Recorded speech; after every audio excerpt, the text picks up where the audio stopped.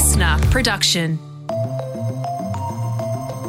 Hello, welcome to The Briefing. It's Friday, the 15th of October. I'm Tom Tilley, joined by Jan Fran. And Jan, I got out and enjoyed some of my freedoms yesterday. Oh, yeah? What freedoms did you enjoy yesterday? So one I got to enjoy and one I tried to enjoy but wasn't able to. So the first one was I went out for dinner for the first time in 4 months. That was great. Okay. Was it good? It was good. It was good. I am waiting for them to be able to stand up and have a drink, though, because, you want to be able to talk to everyone, get around the room, So still holding out for that. And the other one was I tried to go and get a haircut. Oh. I was absolutely kidding myself thinking I could just roll up to the barber and, sit there and wait. They're like, dude, we're booked out all day, tomorrow and the next day. Kudos to you for even trying. I had a friend who tried to book in for a haircut and they said to her they don't have any places until November. Whoa. Yeah, man, you just need to get your missus to just put a bowl around your head and snip it off. That's the Sydney way. Yeah, that could be the new look for sure. In today's briefing, it comes from one of our listeners, Jan. Yeah, that's right. So we're chatting to a woman named Simone. She got in touch with us. She's a little bit worried, actually, about Sydney opening back up because she's immunocompromised. I think that I do feel a bit hopeful, but I also still feel a lot of sadness. It still does feel like a time where I'm being left behind, and so are a lot of my immunocompromised friends. Yeah, so she's asked us to do an episode on what living with COVID means for people like her, people who are immunocompromised, and there are hundreds of thousands of them. We'll get to that in the second half of the podcast. First, here are today's headlines. Just a quick reminder to follow us on Instagram, by the way. Today's a good day to do it, Friday, because this is when we do the briefing quiz. And if you've listened to the headlines all week, then you'll nail the quiz. And just a tip, there'll be 3 questions in today's quiz coming out of the headlines you're about to hear. All right, we're starting with news around climate change, which, we've talked a fair bit about this week. But yesterday, Australia's richest man, Twiggy Forrest, gave a speech warning that international investors will basically abandon Australia if the government doesn't adopt a net zero emissions target. We are watching international investors pulling the pin on Australian projects now. Can you blame them? They want a world which doesn't cook. Yeah, Andrew Twiggy Forrest there, he's been making a lot of noise this week, and the warning he gave there about international investors echoes similar warnings from the Treasurer Josh Frydenberg and the Reserve Bank. Twiggy Forrest also called on members of the National Party and the government to agree to net zero. They're going to make a big call on that over the weekend. And interesting that the richest man's been saying one thing about the net zero argument and Gina Rinehart, the richest woman's been saying another, Jan. Yeah, that's right. She's warning that a push to net zero is going to cost us billions and that it's going to put undue pressure on family farms. And this is something that federal cabinet is going to spent the week discussing already, and it's going to discuss it into next week as well. The Nationals are looking at this plan. Their concerns are, I suppose, similar to Ms Rinehart's in that they don't want a net zero emissions target to affect rural and regional communities. And Prince William has called out the space race billionaires, saying they should actually be focusing on climate change. We need some of the world's greatest brains and minds fixed on trying to repair this planet, not trying to find the next place to go and live. So that was an interview that he gave with the BBC, and the Prince said that the world's young people are going to be the ones that are bearing the brunt of this kind of increasing climate anxiety, and we're feeling really fearful and uncertain about the future. He made the comments amid what we've seen I wouldn't call them a slew. How many have gone up? Three private rockets have gotten off the ground. Well, Bezos did his second. Yeah, Bezos did his second one this week. So it's all going ahead, despite what the Prince says. Yeah, that's right. Well, I mean, the royal family's come out as, I suppose they have been conservationists for some time. But it's interesting to hear them slam the billionaires in space and tell them that they should be working on projects here on Earth. Yeah, they're really leaning into it, the royals. Prince Charles had his BBC interview where he's got a car running on leftover white wine. I did read that. Yeah, look, it's all good for Prince Charles to power his Aston Martin with cheese and wine, I think it was, but there were, environmentalists that made the very sound argument that one's a bit difficult to scale up.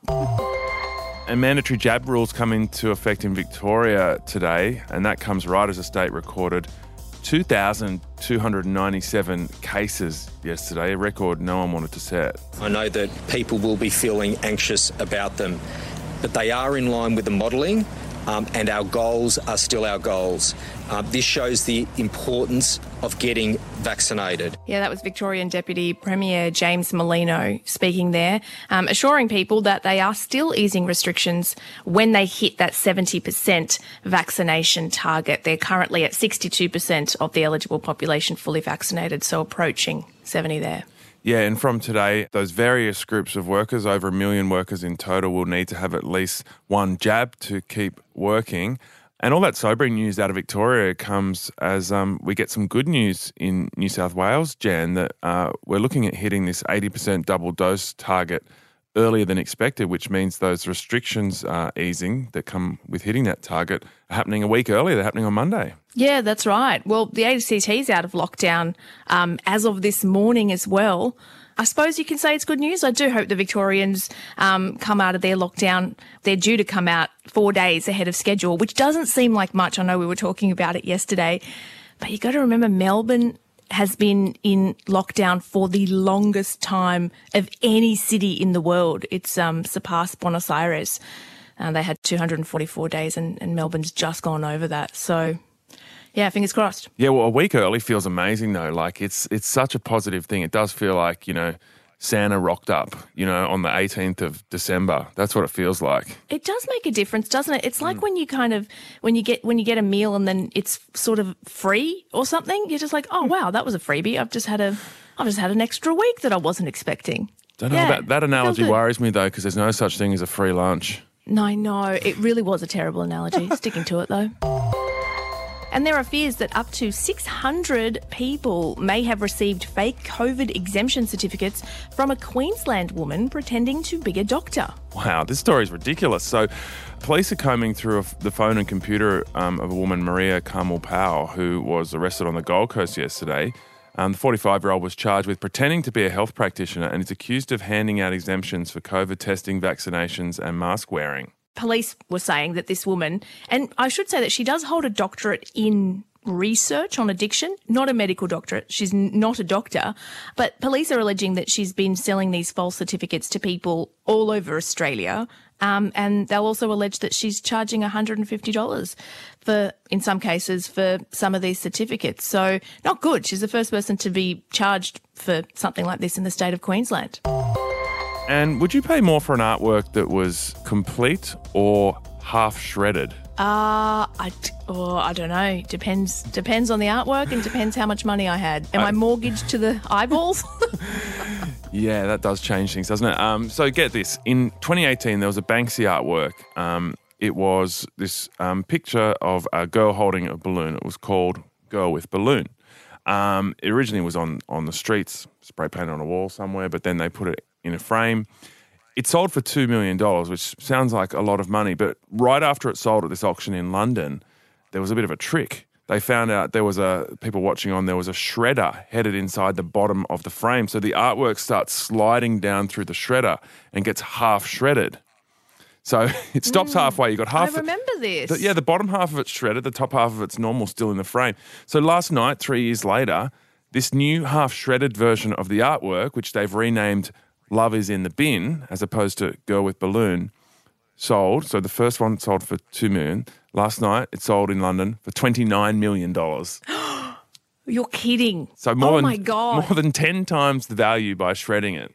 Who is that investor, whoever it is that bought that artwork for $2 million, is cheering? Because I remember seeing that one being shredded and people were surprised. So people had no idea that was going to happen. It was in the auction house and people were turning around going, oh my God, what's going on?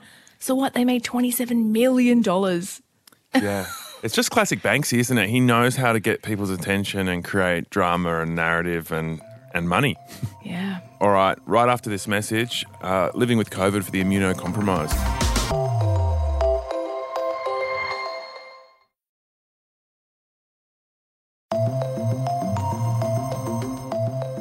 Not going to lie, I've had a pretty good week, Tom. I saw my parents. I booked a yoga class. I got my moustache waxed. It was great. I'm living my best life this week, mate. Oh, well, that's good. Good for you, Jan. I'm sure people listening in Western Australia, South Australia, Queensland, Tassie are going, I've been waxing my moustache all year. What are you talking about?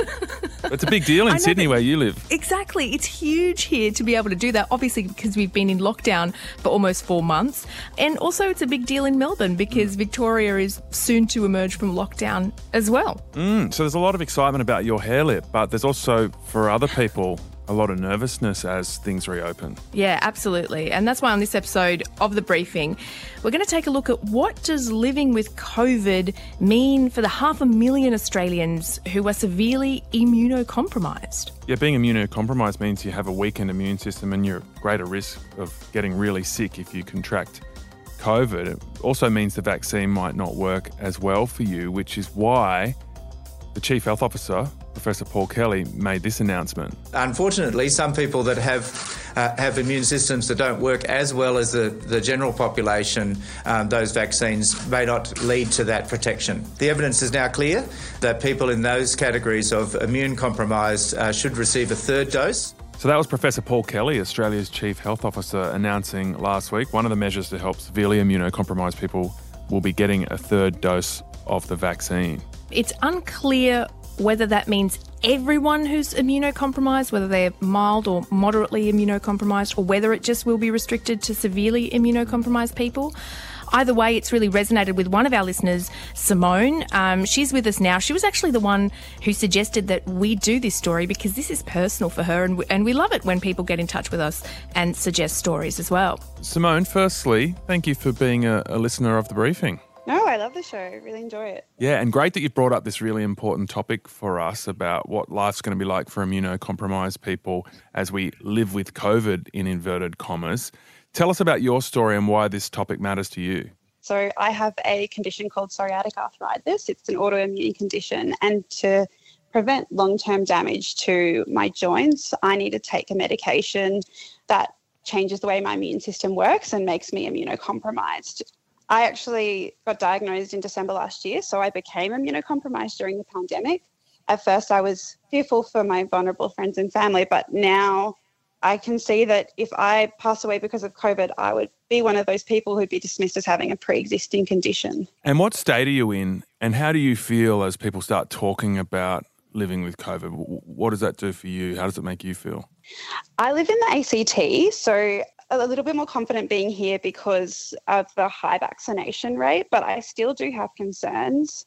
Obviously, the ACT is quite affected by what happens in Sydney. I do become fearful because I think that even with the states where, things are closed, it'll have to change eventually. And so it is just a scary, uncertain time. Are you in this severely immunocompromised category that means you can get the third shot? Yeah, I am. I've spoken to my GP about it, so that's really good. I spoke to her on Monday, but I do know that for some of my immunocompromised friends, they are a bit uncertain, and some of their doctors have been uncertain about if they'll be eligible. So I think that also is contributing to more uncertainty and fear. Simone, we've got an expert standing by, Dr. Sarah Sasson. She's an immunologist and she's a senior lecturer at the Kirby Institute at the University of New South Wales. Let's bring her in now because I know that you've got some questions for her. So what's one of the things that you really want to know?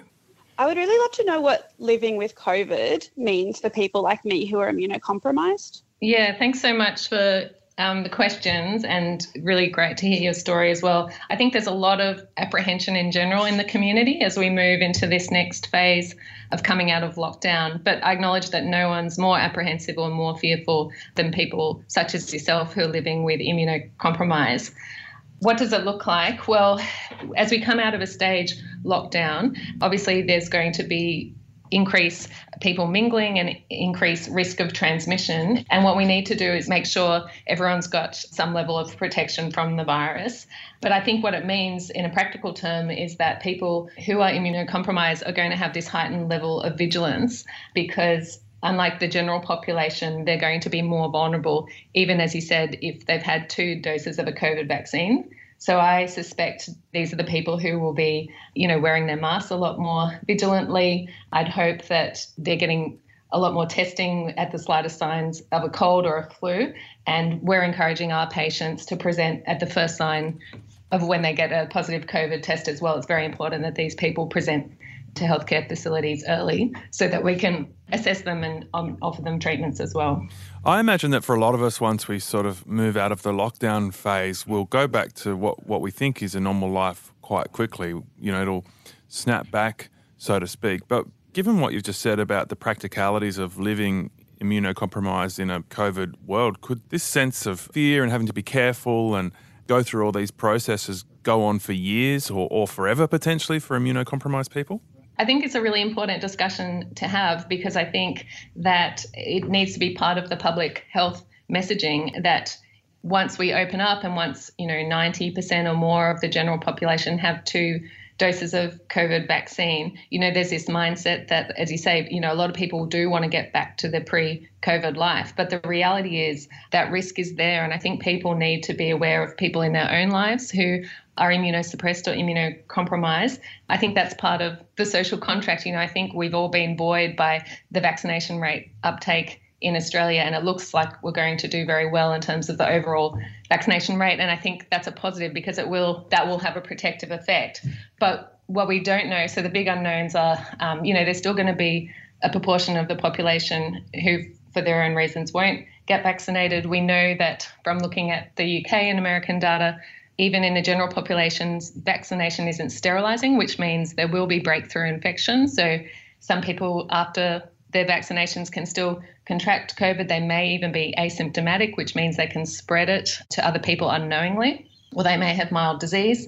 Then we have people who don't respond to the vaccines as well as other people. So there's going to be this group of patients with lower levels of immunity mingling. And then the one thing we've learnt about COVID-19 is to expect the unexpected, because, the Delta variant really surprised a lot of communities, and there's no reason why there won't be future variants of concern as well.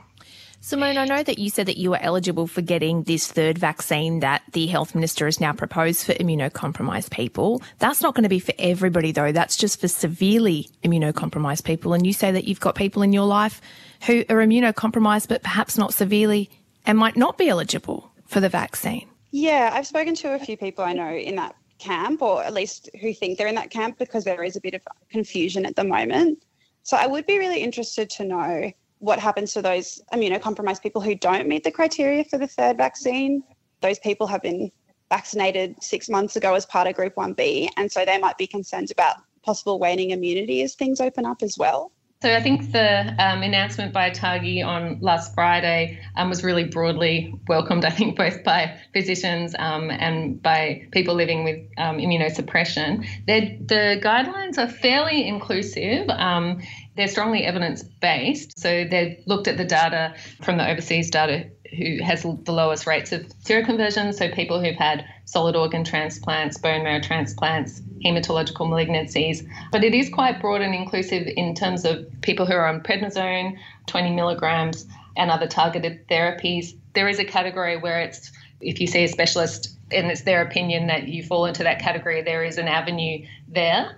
Overall, it does include a lot of people, and there is some leeway in there that the physicians can make a call as well.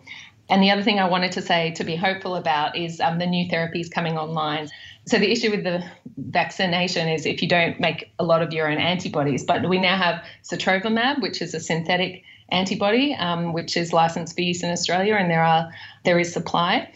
So patients who present early after diagnosis may qualify for this synthetic antibody. And I was just reading this morning, there's a new article in the New England Journal coming out of Harvard of a new combination synthetic antibody. So the other thing to be hopeful of is, as we head into this uncertain time, is just the rate of progression that we're seeing in the medical and scientific research community. So I'm very hopeful that what the future might look like is you get your vaccines, you get your boosters, and then you can measure how much antibody you've made. And if there's a deficit there, what we ultimately would like to do as physicians is to correct that and give some kind of passive immunity to these people who can't mount their own response to the vaccine. Dr. Sasson, you paint a hopeful picture for the future, but this is happening now in New South Wales. We've reopened, life is returning to some level of normality. What advice would you have for somebody like Simone, who is immunocompromised and who might be a little bit nervous about case numbers going up and about how the next few weeks will unfold? First of all, you check that list from ATAGI, and if you're eligible, I would strongly encourage people who are eligible to get their 3rd dose. the recommendation is 2 to 6 months after they've received their second dose. Secondly, just going to have to be vigilant in terms of wearing masks and, just doing risk assessments about, where you're going to, and testing, so as soon as there's the slightest hint of a cold or flu, get tested. And this is advice, by the way, that I'm telling a lot of people as well who aren't immunocompromised, because I think the social contract doesn't end when lockdown finishes. And I think that's the message we need to get across, that this is actually everyone's responsibility. And the final thing is we are reassured. I do work as a clinician in Western Sydney, and the numbers in hospital and in ICU are dropping, so we're encouraged by that. But what we're also seeing is people who test positive for COVID and then feel okay and stay at home and don't present promptly and then run into trouble later. And I said some of these medications like sotrovimab, they're only licensed for use very early in the disease. So we're telling our patients to please, as soon as you get tested, come forward for assessment, because the field is changing so quickly, but there are these treatments that we can offer if we know about the condition early. So, Simone, what did you think hearing all that? There was obviously a little bit of hope there for new developments, but also a bit of caution. What's your reaction? I think that I do feel a bit hopeful, but I also still feel a lot of sadness. It still does feel like a time where I'm being left behind, and so are a lot of my immunocompromised friends. But I think there are things on the horizon that do make me feel a bit more hopeful. So thank you, Dr. Sarah. I think the other great thing you're doing is really engaging with the topic, just keeping an eye on the horizon, because we've seen so much progress in the last 2 years, and I really think even just in the next 6 months, things will change a lot. All right, that was a great chat with Dr. Sarah Sasson from the Kirby Institute at New South Wales Uni, and Simone Black, a briefing listener who you heard there. Yeah, the one thing I took away from that chat is things might be looking up in the future and there might be some remedies and medications on the horizon, but for now, it seems as though immunocompromised people have to be really careful. And if I'm being honest, that would suck. That would be really scary. Yeah, well, for their families as well, the people that live with them, that also have a big impact on the risk of that person in their household getting COVID. It also just brings home the message for the rest of the country to make sure we get vaccinated, because we're putting these vulnerable people at risk if we don't. Absolutely. All right, that's it for your weekday briefing. Jamila Rizvi, who have you got this week on the weekend briefing? I have one of the best conversations we've had on the weekend briefing for you this weekend. I'm paying favourites with my children. It's not okay. I am chatting to someone called Dr. Eve Rees. They're an award-winning writer, podcaster and historian. Eve uses they, them pronouns and is trans. And they've written a book that is called All About Eve, very fittingly. We have a really broad and wide-ranging conversation about transgenderism and the public narrative, what we see in pop culture and the often homogenous kind of stories we get told, including the born in the wrong body trope, which Eve explains is not useful for a lot of trans people. We talk about Eve's transition and their experience of the world and the people who responded to them explaining that they were trans. And Eve gives some truly excellent advice to the parents of trans children or the potential parents of trans children. All right, that's your weekend briefing. Hope you have a good one. Big shout out to the hardworking team that make the briefing. Executive producer Dan Mullins, editor Matt Curry, news producers Liam Kennedy and Brooke Loudner, and social media producer Emily Lodge. Have a good one. We'll catch you Monday.